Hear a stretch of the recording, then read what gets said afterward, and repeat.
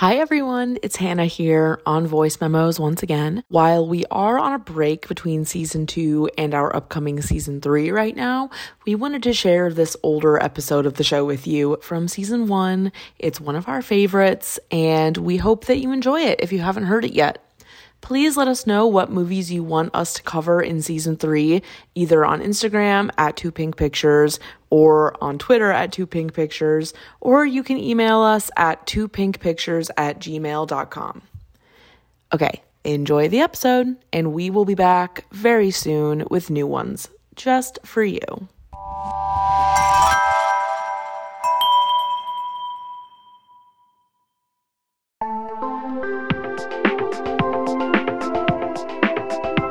Welcome to our show, Sleepover Cinema. This is our show where we analyze the films that created the collective unconscious of the girls, gays, and theys of the late 90s and early 2000s. I'm Hannah Leach. And I'm Audrey Leach. We are the sister filmmaking duo, also known as 2Pink Pictures, and we have not stopped thinking about these movies since we first saw them. We're going to explore the good, the bad, and the nonsensical of the very often made-for-TV movies that first inspired our love for film in an attempt to answer the question, are these movies actually good? And at the end of the day, do we really care? So today we are talking about a true gem, 2005's Sisterhood of the Traveling Pants. We were best friends and about to spend our first summer apart. How about the swims? You try them on. But a pair of pants Ta-da! would keep us I am together. so excited. Audrey, you seem particularly excited about this film, and I want to know why. There's just a certain brand of, I don't want to say chick flick because I don't like that term anymore, but Anymore. Yeah, because I feel like when No, I agree, but the way you said it is, you sounded like you're like, I used to love the word chick flick. I was neutral. But not anymore. It's just a female friendship movie, and those are the best kind. Yes, that's very true. I have not seen this movie in a really long time, and I remember it being pretty, grown up for when I got to see it, and so I'm excited to revisit that and see if that is still true. But before we get into all that, we have to start with the facts surrounding this movie. So, Sisterhood of the Traveling Pants was released on June 1st, 2005. Perfect summer release date, love that. Okay, this was interesting to me. Right when the kids get out of school. Sorry, I just had to say that. I'm pretty sure it's rated PG-13, which is kind of like a big deal for the genre. But anyway, it's directed by Ken Kwapis, who's mostly known as a TV director. He's currently directing #BlackAF, but he's very much a white man, so I found that to be weird. He directed The Office, Parks and Rec, Malcolm in the Middle, Freaks and Geeks. No, this makes sense. I put 2 and 2 together because I literally just watched, and it's Rashida Jones, and it's this mockumentary thing, and Rashida Jones is in The Office. Oh, right. This makes sense to me. Did you like it? BlackAF? No, I didn't watch it. I just watched the obnoxious trailers on Netflix where you're literally just moving your mouse and it starts blasting. Yeah. So kind of makes sense. I guess so, but still. At least there's a relation there. There's there's a connection. Yeah, that's true. Okay. This movie was based on the novel by Anne Brashares. And the screenplay was written by Delia Ephron, who is best known for writing the screenplay to You've Got Mail. That's major. And what I found funny, the 2005 adaptation of Bewitched with Will Ferrell and Nicole Kidman. Do you remember that? No. Did you see it? Yeah, I have super vivid sleepover memories of watching this movie, and it's weird, but whatever. So there's our rough creative team. IMDb logline for this movie is as follows, and in case you have forgotten or need a refresher, a logline is defined as a brief, usually one-sentence summary of a television program, film, or book that states the central conflict of the story, often providing both a synopsis of the story's plot and an emotional, quote, hook to stimulate interest. So this is the logline for Sisterhood of the Traveling Pants. 4 best girlfriends hatch a plan to stay connected with one another as their lives start off in different directions. They pass around a pair of secondhand jeans that fits each of their bodies perfectly. This tagline, I literally laughed out loud as I read. This is genius. Laugh, cry, share the pants. straight to the core. That's Kind of a double meaning.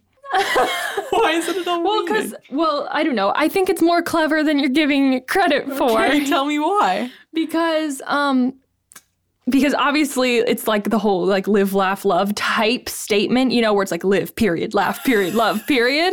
But you have share the pants because for obvious reasons, they are literally sharing one pair of pants. But it's also kind of like a reference to like sharing the pants in a relationship. Like, you see what I'm saying?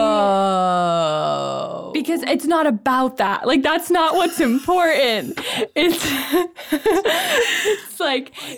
It's not really referring to like share the pants in a relationship because it's not really what the movie is about. You know, like about like with like a guy and a girl. You know what I'm saying? Yes, I understand. I am on this ride with you. I'm just trying to see where you're headed. Do you get like, that's just the third layer to it if you really wanted to look into it that hard. You're on one, but okay. All right. I mean, do you think they didn't intend that? I don't think they intended I that. think you could take it to that level, though. Okay, you could in 2020, but 15 years ago? I don't think live, laugh, love was such a thing back then, but who knows? Anyway. Oh, that's the aspect of it you disagree with? What? That's fine if you disagree with that aspect. Okay, give me a one-sentence reduction of your point, because I don't understand. This cast, we have Amber Tamblyn as Tibby, Alexis Bledel as Lena, America Ferrera as Carmen, and Blake Lively as Bridget. And these are like the four best friends that anchor the film. Do you know when Gilmore Girls ended? I think I could be wrong. I know that Alexis Bledel was filming Gilmore Girls when this was filmed. How do you know that? I've studied these things. Okay. Well, speaking of Gilmore Girls... It was definitely going in 2005 and 2004. So in 2005, what was happening in pop culture? In our world, I will tell you, Harry Potter and the Goblet of Fire came out. But potentially more importantly, The Charlie and the Chocolate Factory with Johnny Depp came out. Would you care to elaborate? I don't know why that made such an impact. To me? To all of us. Like, why did we care so much about that movie? Well... in my mind, that movie will always fall into a really particular canon, which was that we owned like 12 DVDs and we had a DVD player in the minivan when we grew up. So we've seen like a particular 12 movies like countless times. 100 times. I remember knowing this movie so well when I was little that when I was anxious and couldn't sleep at night, I would close my eyes and watch it in my head because I was like, we all have our movies like that. Yeah. I couldn't do it anymore. For some reason, I used to do that with Finding Nemo. That's like a scary beginning, too. I know, but it's watery. That is true. It is very watery. I think that was one of our car DVDs also. Yeah, but it was like second tier. Yeah. Okay. Other things in 2005. Okay, these are much more serious things. Bush's second term, Hurricane Katrina happened, leading to the iconic Kanye West moment with when he's next to Mike Myers saying George Bush doesn't care about black people. Have you ever seen that video, Audrey? Of course. YouTube was born. So think of all like the very creepy, like early internet videos being circulated. American Idol was a really, really big thing. It was on 2 nights a week. Did you know that? We did watch it. I know, but I had forgotten that it was on 2 nights a week. Because wasn't it like audition night and then elimination night in the same week? I think that's kind of what it was. I think it was like there were the Hollywood weeks at the beginning where it was like 2 nights of auditions and then it evolved. Yeah, it changes. Oh, right. Throughout. But you mean once they're actually on stage? Yeah. Yes. Drama. This is kind of things that I cherry picked because they were the songs that stood out to me the most from 2005, but they are all picked from the Billboard 100 from this year. We Belong Together by Mariah Carey, Breakaway by Kelly Clarkson, Since You've Been Gone by Kelly Clarkson. I have Shake It Off written on here, but I don't know what I meant by that. Pon de Replay by Rihanna. Not 2005. Pon de Replay by Rihanna, Lonely by Akon, and Collide by Howie Day, which are 2 songs that I probably still know every single word to. Yep. Around that age is when I got my first alarm clock radio, so I listened to like an unprecedented amount of top 40 back then. I would sit in my room playing Monkey Ball on my Game Boy DS, listening to 96.5 Kiss FM. Game Boy SP. Right. She What do you did remember? not have a DS. I did. Did I say DS? Yeah, you said Nintendo DS instead of SP. Oh, you I had actually it- said Game Boy DS. I did? Yes. I'm slipping. It was a Game Boy Advance SP my grandma Irene found in the street on my 9th birthday. Does that check out? Yeah. Yep. Okay. What do you remember about 2005, Audrey? I don't know. I had a really wholesome time. Second too. grade and third grade. I feel like we definitely were enjoying American Idol though with our parents. And like didn't we always watch? Yeah, I feel like we always watched together. it. It was the thing. I feel like I didn't have an awareness. I didn't know what was going on in the world. I was See, I feel like I always knew stuff. like, you didn't know about Kanye though. No, I didn't know about Kanye, but I knew about other stuff because I mean- listened to the radio so much. It was meant for adults. I don't think I had one. Yeah, you were like, you were not concerned. No, you did have one. You just didn't listen to it. I You didn't. had a white one and I had a black one. I didn't listen to the radio until middle school. And what do you remember about 2005? That's notable. Literally listening to my radio, being like a really romantically strung out 5th grader, because of course. It's kind of like the last year of actually being a kid for me. I guess it was kind of more 2006. drama. Well, because 6th grade was so horrible, like bullying wise, that I feel like I was like a changed individual after that. Like before then, I was different. It was also like before even an inkling of an emo phase arose, except I was into Avril Lavigne, but that's kind of different. It was before. It was kind of, I mean, she wasn't even emo per se. It wasn't really a thing She yet. was more skater. Yeah, she was more skater. Don't you think? She wasn't Emo really wasn't a emo thing yet. Yeah, because, it just wasn't like an evolved thing. Yeah. Anyway, so that's what was up in 2005, roughly. Let's just say 3 things you remember from Sisterhood of the Traveling Pants. Well, first of all, okay, so it's been a long time since I've watched it, but Audrey, when was the last time you watched it? Not that long ago. Probably 2 years ago or less. But more than 6 months, less than 2 years. What are the things that you remember? Me and my friend Hunter have a joke about one of the lines in this movie. It's during like the depressing part where the little girl is like dying, but she says, actually she's not dying yet, but it's once Tibby figures out that she has leukemia. And the little girl goes, "It's called leukemia." What's funny about that? It's not. It's literally not in the context of the movie, but something about her delivery. You'll see. You'll Okay. remember. Okay, what else? So Lena goes to Greece to visit her grandparents in this movie, but I just had no concept. I was not worldly. Like, we're from Ohio. Like, I just had no concept of Greece and Santorini, which I'm pretty sure is where they are. If it's not Santorini, it's knockoff Santorini, which looks pretty magical in real life. So when I saw that, I definitely was like, this is just not necessarily made up, but like, it's like Genovia in The Princess Diaries. Yeah. A semi-fictional land.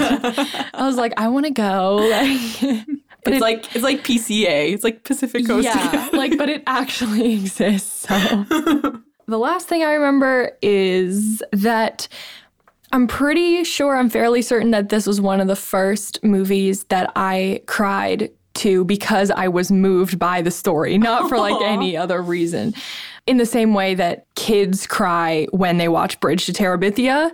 Because, there's a lot of movies that make adults cry that are for kids that kids don't cry at. Yeah. But I feel like Sisterhood of the Traveling Pants is one of the ones where the kids might cry. Do you know what I'm saying? I mean, I'm about to find out. Yeah. I don't really But now that remember. the expectation is in place, I feel like you're not going to cry. So I don't know. I'm a we'll softie. see. Things make me cry. I'm not that hard to make cry. One thing that I want to say aside from my 3 things is that you pointed out to me that you think that I got to see this because I was sick. Like I was homesick. Oh, no, I know what it is. I Okay. literally just remembered. Okay, what was it? Was it a Me, sleepover? no. Me and Dad were going to a daddy-daughter dance. I remember that. And you were like upset. No, it was because I was supposed to go, but I got sick. Oh, okay. Yeah. That's okay. the full story. Yeah, you and Dad went to that, and then Mom felt really bad that I was sick, so I was allowed to watch like a slightly scandalous movie. Yeah. Which was and it was Sisterhood of the this. Traveling And Pants. what a perfect pick. Yeah. Mom really did that. That's really good. So, I'm upset. I shouldn't have gone to the dance. That means I saw it way later. Which is sad. you probably saw it like 6 months later or something. I definitely remember this movie being slightly older than I was. Like, I felt like it's kind of like a bit of a stretch. Yeah, like it's kind of like when you're a little kid and you finally get to watch Pirates of the Caribbean and you're like, I'm playing with the big boys because that movie's like kind of scary. Or like even Harry Potter for some kids. Yeah, not for me because I read all the books, but okay. The 3 main things that stuck with me. First of all, America Ferrera as non-skinny girl representation, which is funny because she's also like a huge figure in like Latino representation, especially in media like this. Even now. Yeah. Yeah. But I remember being just like feeling seen by the fact that she was like not super skinny. And it's legitimate. Like, the writing is good. Yeah, right. I remember them taking it seriously, but not them being like, she wasn't getting like Tracy Turnbladed about it. Yeah. Yeah. It wasn't like it wasn't a joke. It's well done. Yeah, I'm excited And to see her friends are supportive. Her like, we'll get to Blake Lively. Yeah. Speaking of which, I also remember kind of related to the body stuff, I think, in my brain, that America Ferrera, I think, doesn't have a love interest in this movie, but everyone else does. All the other girls do? Because I know they all have love interests. She has no love interest. Tibby doesn't either. Yeah, she does. There's a guy in the arcade. It's not a love interest. Oh, really? You'll see. Does that mean that she's gay-coded? Yeah. Yes. Okay. She's definitely not. Like, they are not in any sort of thing. For some reason. She's shooting a documentary. Oh, I can't wait. Yeah. I remember this kind of. Yeah. Okay. And then the last thing I remember is Blake Lively is like definitely like the babe of the group. And that's all fun and games until she like hooks up with her camp counselor. But I remember it being like super traumatic for some reason. But back then I didn't really understand why it was. You don't know what happens. Like, it like is a cut to thing. Yeah, right. Well, I knew, I mean, it was heavily implied. Like, I knew that they had like had sex or something, but It's blurry though. Yeah, but she seemed like so shook about it that I remember always being like, when you're 15. Yeah. Like, I think it's because she had some like weird stuff with her mom like connected to it. Like, I feel like it was like wait, don't spoil this for me. Let me find out when I watch it. We'll come back to that clearly. Yeah. Okay. So that's what I remember. It's really not a lot. Yeah, Hannah doesn't really remember that much. I remember everything. Yeah, I don't really remember that much, but I'm excited because I love these movies. Oh, the soundtrack. And I'm not talking about like score. I'm not talking about like the pre-existing songs, but the score. It goes na na na na na na na na. Do you know what I'm talking about? No. Oh my gosh, it's really good though. And they kind of like, that's like the theme of the score. It's like na na na na. You'll see. That's giving me vibes of other movies of that era. It's kind of like you know what has the best score, the best theme is Princess Diaries. Yeah. Like do do do do do do do. And they bring it back in the second movie. That's good. I just gave myself goosebumps singing that. It's so good. Okay. Yeah, it really literally just hearing that na na na na. It's like very visceral. I am really, really excited to watch it. Are you prepared? Yep. All right. Oh, when we come back, we are going to address these questions. We're going to talk about how dated is it? What's better now? What's worse now? What did we forget about? And is it good? I feel like we already kind of know the answer, but who knows? Let's not kid ourselves. We'll have more nuanced takes. If you got some time on your hands, which you very well might, this would be a great time. Just pause us, go watch the film, come back, we'll have a roundtable discussion. It'll be a Socratic seminar. Come back with points. Everyone's required to speak at least twice. Yes.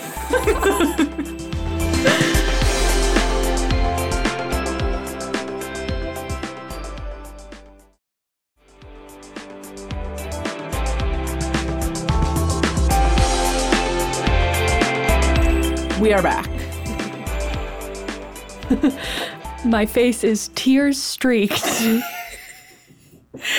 How many times did you cry? I probably teared up 7 times. 7 times? I cheered up twice. I had a full-on tear down the cheek. When? Oh, just the most cliche parts. Oh, the it's not pants cliche. brought me to you? Yeah, That part? yeah. When Tibby's final stand? Like, Not Tibby, Bailey's final because stand. their crying is so real. You know what I mean? Their acting is so good. Like, they're crying. Acting is amazing. All their crying is really on point. And when people cry, I cry. Yeah. So, like, if I feel like somebody's genuinely crying, I just cry. That's it. I'm kind of the same way, but not in movies. We are talking about Sisterhood of the Traveling Pants from 2005, and we're going to start off talking about things we forgot about in this movie. I mean, because I've seen the movie semi-recently, there's really not much I forgot about. I would say the only thing that I did forget about is the fact that Carmen's dad's new wife and kids, that their father is an alcoholic. Right. I did not remember that. And I was shook by that, too. It's supposed to show, like, the cracks in their seemingly perfect family or whatever. Yeah. They never even acknowledge that, though. They don't get into it. You don't see it, and they don't really get into it. But I guess to Carmen, that's all she needed to hear. Yeah. So I just totally forgot. Trigger warning, suicide, mental health discussions, which I'll have to include at the beginning of this, but This entire movie. yeah, like, I did not remember that Bridget, aka Blake Lively's mom, was dead. And not only that she's dead, but that she committed suicide. Did not remember that. But it was, like, very well handled, I thought, which we'll come back to. Tibby, as a documentarian, became, like, I forgot that that's kind of what she's doing. Or, like, I knew she was making a documentary, but now that I'm older and, like, we have done it, Audrey and I have done it, like, it just means something different. I mean, she was, like, watching footage and taking notes and that sort of thing. I mean, that's just, like, what I do on a daily basis. I feel like I relate to Tibby in a new way now because she has that cynical vibe about the world. And she wants to make a film, but she's not really, like, willing to level, I guess, with the people she's interviewing. And then Bailey comes in and she's, like, interested in them and, like, what they actually care about. And that's what, like, teaches her the life lessons, you know? And Bailey, I mean, you were supposed to go watch the movie, so you should know. But Bailey is the, like, 12-year-old accomplice to Tibby's documenting efforts. Yes. So parts that are better now that we're older. Blake Lively's character in this movie is so complicated, so much more than you would ever really process as, like, a 13-year-old watching this movie. Yeah. But because you don't even have the life experience to try to relate to her, so you can't. Right. I mean, hopefully you don't. But right, hopefully you don't. Yeah. Like, yeah. it's a lot. Yeah. So just a brief recap of what the situation is. Bridget's mom commits suicide. It seems like she has, like, a history of mental illness. She commits suicide. So it's just Blake Lively. It's just Bridget and her dad. And her dad is, like, awkward. So their relationship is not great. And he's not great at, like, expressing his, like, love for her and, like, being, like, a nurturing parent. And so that is true. And then she happens to be Blake Lively, so she's, like, gorgeous. And she is, like, this star athlete, and she goes to this soccer camp and decides that she is going to sleep with this, like, 20-year-old, probably older, college-age camp counselor. And she's 17 and, like, tells him that, like, right at the beginning. There was a shot where she's sitting in the cafeteria and they're passing out packages and letters, and she gets a letter from her dad, and it's just, like, super short, and it's just like, sounds like you're having a good time, love, Dad. And then she looks up and the shot pans and she looks straight at the camp counselor and she's like, Yeah. Hannah and I were saying, like, it's like this very blatant, like, this is going to fill the void of my daddy issues. Yeah. I had written down, we started talking about how, like, in, like, traditional depictions, how different daddy issues and mommy issues are. Like, if you have daddy issues, like, you want male validation, but if you have mommy issues and you're a guy, you just, like, hate women. Yeah. Like, why don't we have movies where there's teen boys with mommy issues and they're just like trying to fill the void by like having a crush on a girl. Like that doesn't happen. That would be nice though. It would be nice. I'm sure it's happened. We should write that. I'm sure it's happened. That would be cute. Maybe it exists. I'll have to think about it. Yeah. But if you know of a movie that's like that, it's an uncommon thing if it exists. Let us know. I also think that Bridget is like the archetype for like the sad girl, bad girl type thing. Like before that was a thing, like because she's like super gorgeous, but also like super mentally unwell and really reckless. And I feel like, you know, that whole stupid meme that's like, she was the blueprint. Yes. Like she was the blueprint. She was the blueprint though for that type. Just every time Carmen puts down the Southern mom, every time, I was just like, is she being drama? Yes. However, I support it. Yeah. Also aged like a fine wine, the music cue for Unwritten. Yeah, definitely.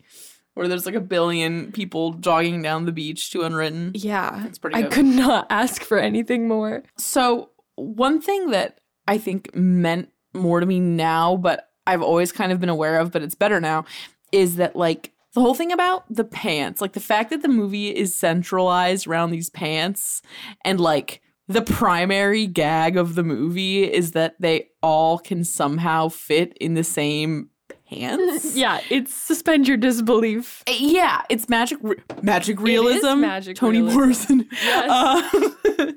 But like the fact that that is the central thing, sidebar, they're all basically the same size except for Carmen. Mm-hmm. But I think that acknowledging body size differences, especially in a movie that's meant for younger people, was really like kind of revolutionary for its time in a way where they didn't make it a punchline like they do in like Hairspray or something like that. Like they were like, oh, we're different sizes, but we can somehow wear the same clothes. Like, because the point is that the movie to me is like really grounded in bodies, like physical bodies. And I thought this at the beginning. It's like Bridget is her body because she's like this hot girl. And then Carmen is like suffocated by her body in the fact that she's bigger than everyone else and the fact that she's the only person of color and that's like constantly weaponized against her. And then Lena just ignores her body. Right. And Tibby like is a ghost person and like doesn't have a body. Slash it's like about like decaying of bodies because of Bailey. Oh, okay. Analysis. Miss Essay. Coming through.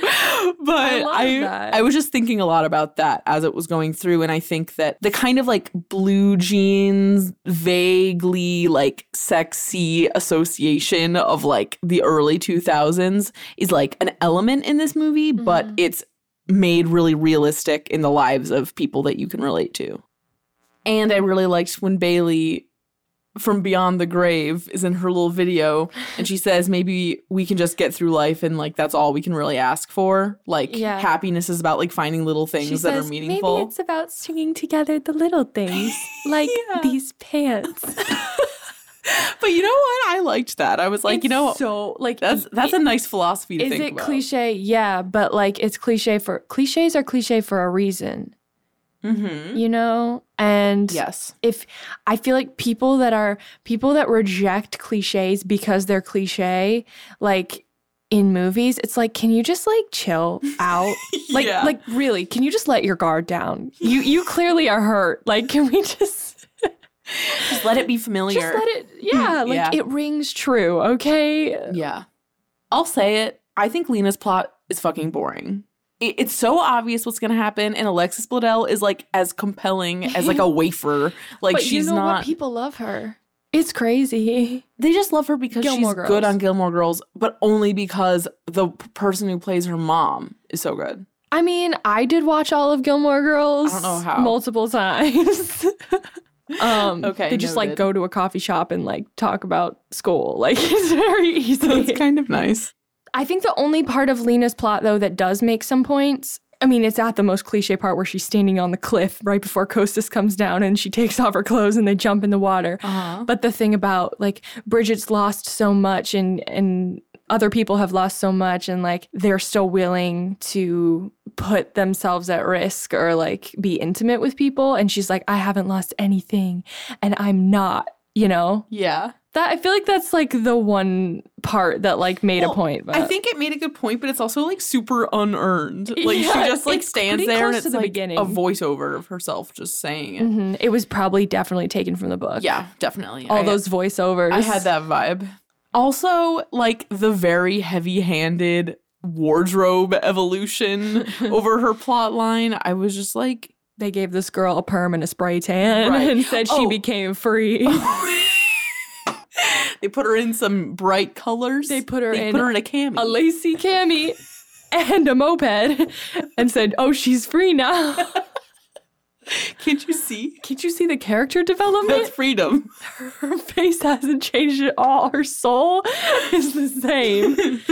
She's still blank as cardboard, but Blank as cardboard. We also forgot about the fact that like the turning point of her letting this Greek man into her heart is like the dumbest exchange of all time, where they're on this boat out under the moonlight. he says, some people like to show their beauty and let it shine for all to see. Others like to hide their beauty. Because they want them to see. Something else. And then they're like, they just look at each other and then they kiss. And there's no clarification. We were like, what is the... What? yeah, we were like, What's the something else? all right. It's like, oh, he tried it. Like, Yeah. And she fell for it. Yeah. But all right. He definitely, it was like he was making it up as he went along and then he like lost his train of And thought. she was like, I don't care. She was like, let's let bygones be bygones. Let's just kiss. I don't Yeah. even care about this conversation. And she's like, you're so dumb. But you're so attractive. Right? We're not here for conversation. No. I also think that when Lena comes back from Greece, it's like very, I just came back from study abroad. Oh, yeah. She's like, here's a picture of me holding a fish. Here's a picture of my house. Here's a picture of my grandma. Like, well, your grandma wouldn't be there where you studied abroad. though. That's the difference. That's all the difference. But yeah, she definitely is like, I'm glowing now. Yeah, right. Like, She's like, I wear colors. yeah. Okay. This is kind of like a continuity thing more than anything else, but in the beginning montage thing, the narrator, who's Carmen, says that they're all born in the same week, which means that theoretically they would probably all be the same astrological sign, and I just want to know what it is. Mm-hmm. Also, I bet that we could probably figure that out through the I book. Googled it and nothing came up. Oh. Also, How terrifying is that? A group of 4 best friends that are all the same it would sign. be like horrible. So we're just concerned for them. We're concerned for And them. it's also like not believable.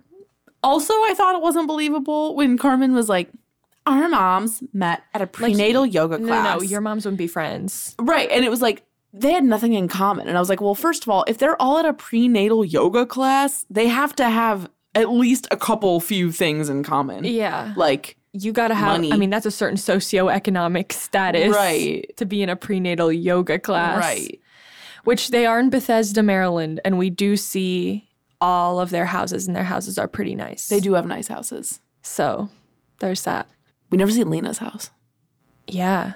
We only see Greece. Lena, like, low-key isn't in this movie because there's all Yeah. those really good scenes. There's like a bunch with Carmen. Tibby and Carmen, and then there's that one really good one with Bridget, Tibby, and Carmen where we're just Yeah. talking about her mom. Yeah. It's like, was Gilmore Girls too demanding? Like maybe. Probably. Okay. How dated is this movie / what problematic elements are there? I was pleasantly surprised by how well handled the racial tension in Carmen's new family was. I thought it was pretty tasteful. 2005? I mean, the stuff that was going on, like that I mean, it was being- way, way, way, way, way worse things. Yeah, just but also, tone deaf. So tone deaf. But this wasn't tone deaf at all. I thought the scene, there was one really, really good scene that did a lot without saying that much, which was Carmen's like sleeping in the guest room and her stepmom comes in and is like, get out of bed. Maria, who's like their obviously Latina housekeeper, needs to change your sheets. And then she tells Carmen that she doesn't speak English that well. The disdain and the conflict is a lot more implied than literally said, but I felt like that was actually really realistic to how that sort of situation would play out. Yeah. And it's one of those situations where, like, Carmen can't outright say, like, you're racist. Yeah. But it's that, like, uncomfortable gray area. You know what I wrote under how dated is it? As dated as Blake Lively's natural nose. I didn't even know that she had a nose job. I did. Clearly. You brought it up like a million times. So I actually really want to talk about her character again, talking about her boundary pushing. As we were watching, Eric, the counselor at the soccer camp, says no to Bridget like at least 4 times. And he like makes it pretty clear why. He's like, I can't do this. Like, she front loaded the fact that she's 17. Like, she pushes it so hard the whole time. And he keeps trying to be like, no, we're not going to do this. Like, she like sneaks into the club to like cantina. Yeah, like a cantina. I don't know. To dance with him, and he breaks it off, and like he's very respectable basically up through then, because who knows how old this character is even supposed to be, but she just like literally does not take no for an answer. I was kind of seeing also through the user reviews that her storyline is the least changed. Yeah, there was a really good line where she says, everyone knows obsessed girls can't be held responsible for their actions. And I said to Audrey that that's like a very succinct reversal of boys will be boys. And that kind of runs through like all of her behavior with this guy. Like, just because the traditional power dynamics are flipped doesn't mean that she wasn't in the wrong. Not even in the wrong, but just like being too pushy. It was also like a reversal of the whole like playing hard to get thing, because he said no so many times. And she doesn't really seem to get why, even though because she knows like in her core why, but like she's after it for the wrong reasons. Yeah, as she says. It's a distraction, basically. Right, because she's trying to feel at maximum alive to contrast her mom being dead, which she talks about, which like, yes. Yeah, and like how she's like, maybe if I'm not sad, then it proves that I'm not like her. I was like, I know. I was like, oh my God. I know, it was wild. Let's just talk about the part where her dog steals the jeans and then he's standing out on the sidewalk. That actually was like the worst part of the movie. Yeah, that is, before we watched, that's the moment that I was telling you that like there's one moment that's just like totally out of left field, and like, yeah. Not only is it not realistic, but it doesn't help. It does not help. I would so prefer that you just don't see him again. You don't need it. It doesn't make it better. No. Bridget goes home after camp and she's like, wow, I had sex and I don't feel better. And she's at home. She's with Tibby and Carmen, and literally through an act of God ends up running into Eric on the sidewalk in her neighborhood in Bethesda, where he's decided to just show up and walk around in khakis and a button down until he just search for her. To search for her. From Mexico. He's going to Colombia. Right. Like, what? Oh, yeah, he goes to Colombia. We never even mentioned. And basically, he's like, yeah, so I want to take responsibility for what happened. It really shouldn't have happened. And then she's like, well, I didn't exactly tell you to stop. And like, I was in it for the wrong reasons. And he's like, hit me up in 2 years. Well, so that was weird. That note was weird. But in general, most of it held up pretty well, I would say. That brings us to the final question, which is this movie good? And I would like to invite you, Audrey, to read the user review on IMDb that you found. Yeah. This is a good one. I feel like it will relate to a lot of the episodes that we do. She says, whoever this woman is, in 2005. God help her, whoever she is. This is not a chick flick. This isn't a teeny pop film, and there's no Hilary Duff or Lindsay Lohan anywhere in sight. The Sisterhood of the Traveling Pants is about the fears and insecurities that all young people feel as they enter adulthood, boys and girls. We all have to deal with our bodies, with our parents, with love, and with death, and this film deals with all of these issues with honesty, sensitivity, and maturity. And most importantly, this movie reinstates the fact that none of us have to deal with these issues alone. Reinstates. We'll forgive her for using the word reinstates. Yeah, I feel like that is really, really accurate and like a wholesome way to evaluate the movie. So in the first 10 minutes of the movie, as we talked about a little bit earlier, but then we never really got into, Carmen has this line where she says, talking about her group of friends, "Together, it was as if we formed one single, complete person. Wild, unstoppable Bridget, shy and beautiful Lena, Tibby the rebel, and me, Carmen the writer." So first of all, justice... Writer is not a personality check. It's not. Justice for Carmen with that line. But to me, that really... Like, yes, it is just like the classic, like, she's the mean one, I'm the hot one, whatever. But that's not actually what they're saying. And to me, like, what I'm trying to say is that I feel like using that kind of really cliche, like, she's the this one and she's the that one, that kind of thing reflects, like, the ways that teenagers' identities are formed around and then, like, refracted through their relationships with their friends. Mm-hmm. Like, the way that they view their friends affects how they view themselves. Mm-hmm. And the fact that these four girls who are, like, just truly the most random combination of people have just decided that they're going to be friends because they always have been friends. Yeah. It's just so wholesome that it's hard to not like this movie. And I think that there's like another sad tinge to this movie that I could not have ever understood when I first saw it, which is like, it will be very hard for them to stay friends. Yeah. As they get older. Like, time will test them. Yeah. And it's like to think about a version of life where you're able to stay friends with like everyone you've ever loved just because you want to is like so gets to the core of your very being. Yeah. Like it's so escapist, but yeah, like we enjoyable. Wish like what they were able to accomplish. And now most likely a group of friends will last a summer being in different places. Right. But, you know, I think like we all are like, it's like a dream to like have that ending where you all come back together and like you're all able to find a way to still relate to each other. Yeah. Even though so much has happened. Yeah. And you weren't there to see it. Yeah. And also that whole, what you're talking about, the like, you're the this one, I'm the this one, it's them proclaiming to the audience who they viewed themselves as before. Right. So that's just like an easy way for the audience to be like, to like track their growth kind of. Yeah, definitely. So in my opinion, I think thematically this movie is like amazing. And obviously you and I are good at riffing on this kind of thing. I enjoyed it, but I didn't honestly enjoy it as much as I thought I would.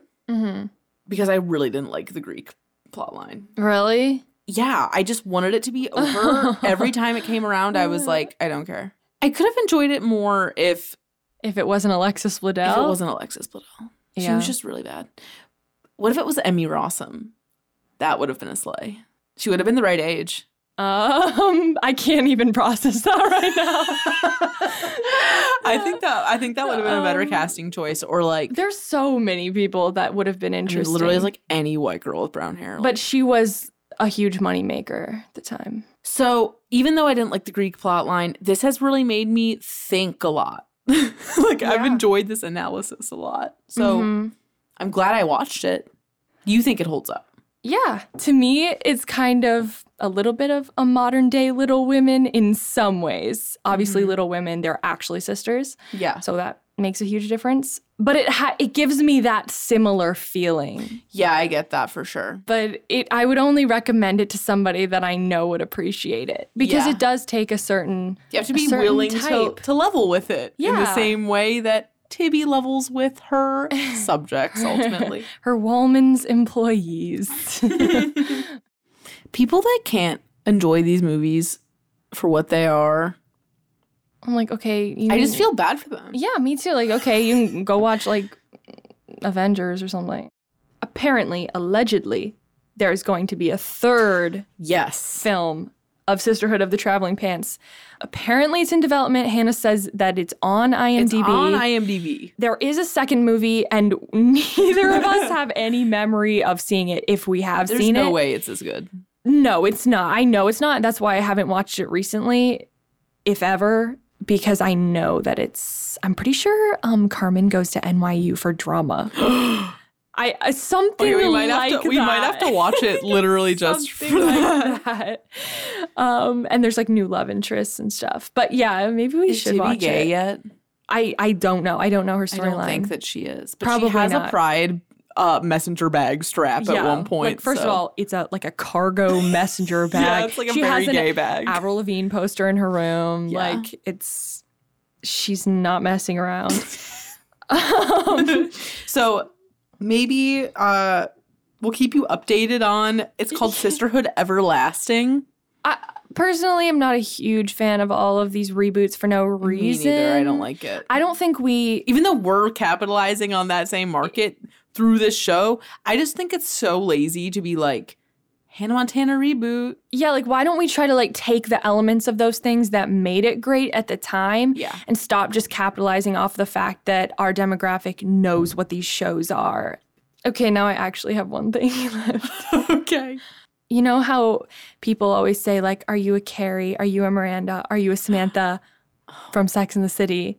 We got to do it for this. And you can do halves, like mixes, because I feel like that's really the truth. Yeah.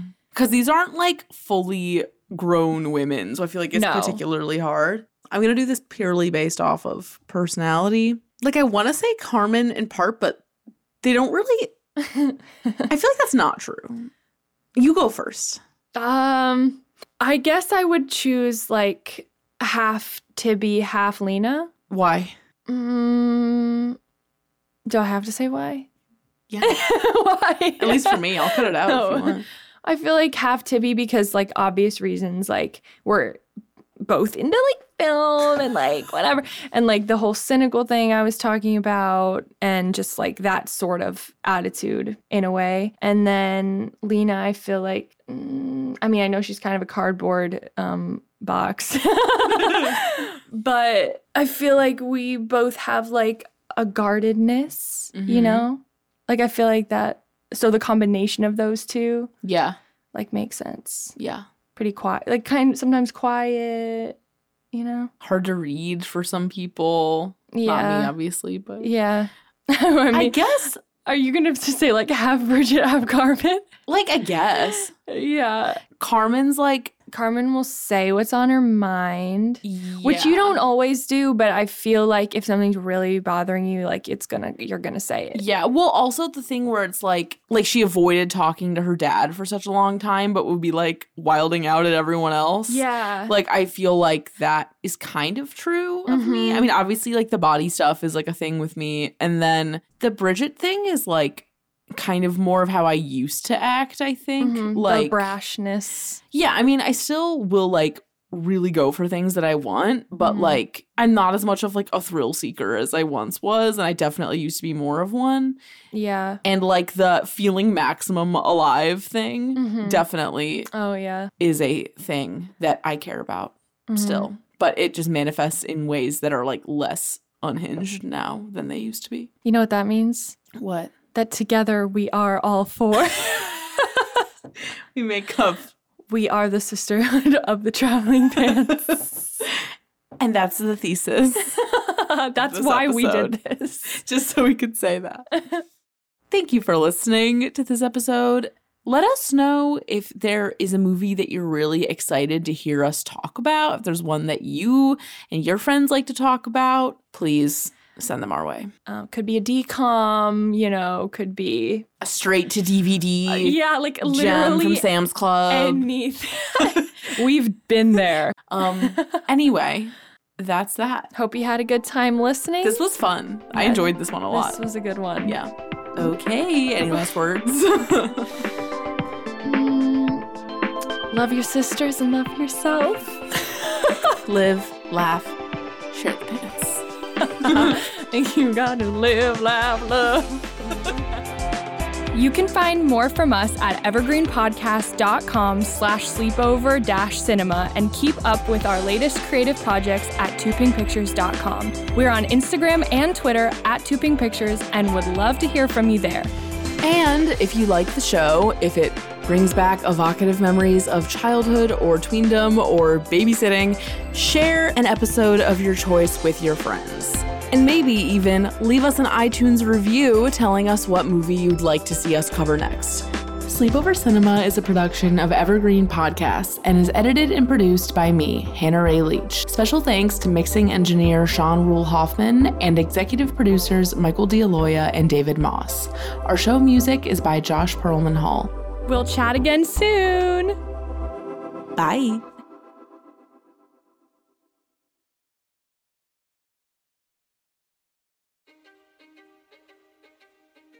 History is complicated. The story of human progress is long, messy, and riddled with controversies big and small. On Conflicted, we dive headfirst into history's most infamous events and contentious figures. We try and untangle the good from the bad, the fact from the fiction, and the monsters from the misunderstood. Was Genghis Khan a murderous butcher or a civic pioneer? Did the Allied powers go too far in firebombing the German city of Dresden at the twilight of World War II? And how did the Marquis de Sade acquire such a sinister reputation? And was any of it true? These are just a few of the tough questions we wrestle with and investigate on Conflicted. So if you love history or just enjoy a good story, please join me, your host, Zach Cornwell, for a fascinating new topic each and every month. Conflicted, a history podcast, is available on Spotify, Apple, or wherever else you get your podcasts. I hope to see you soon.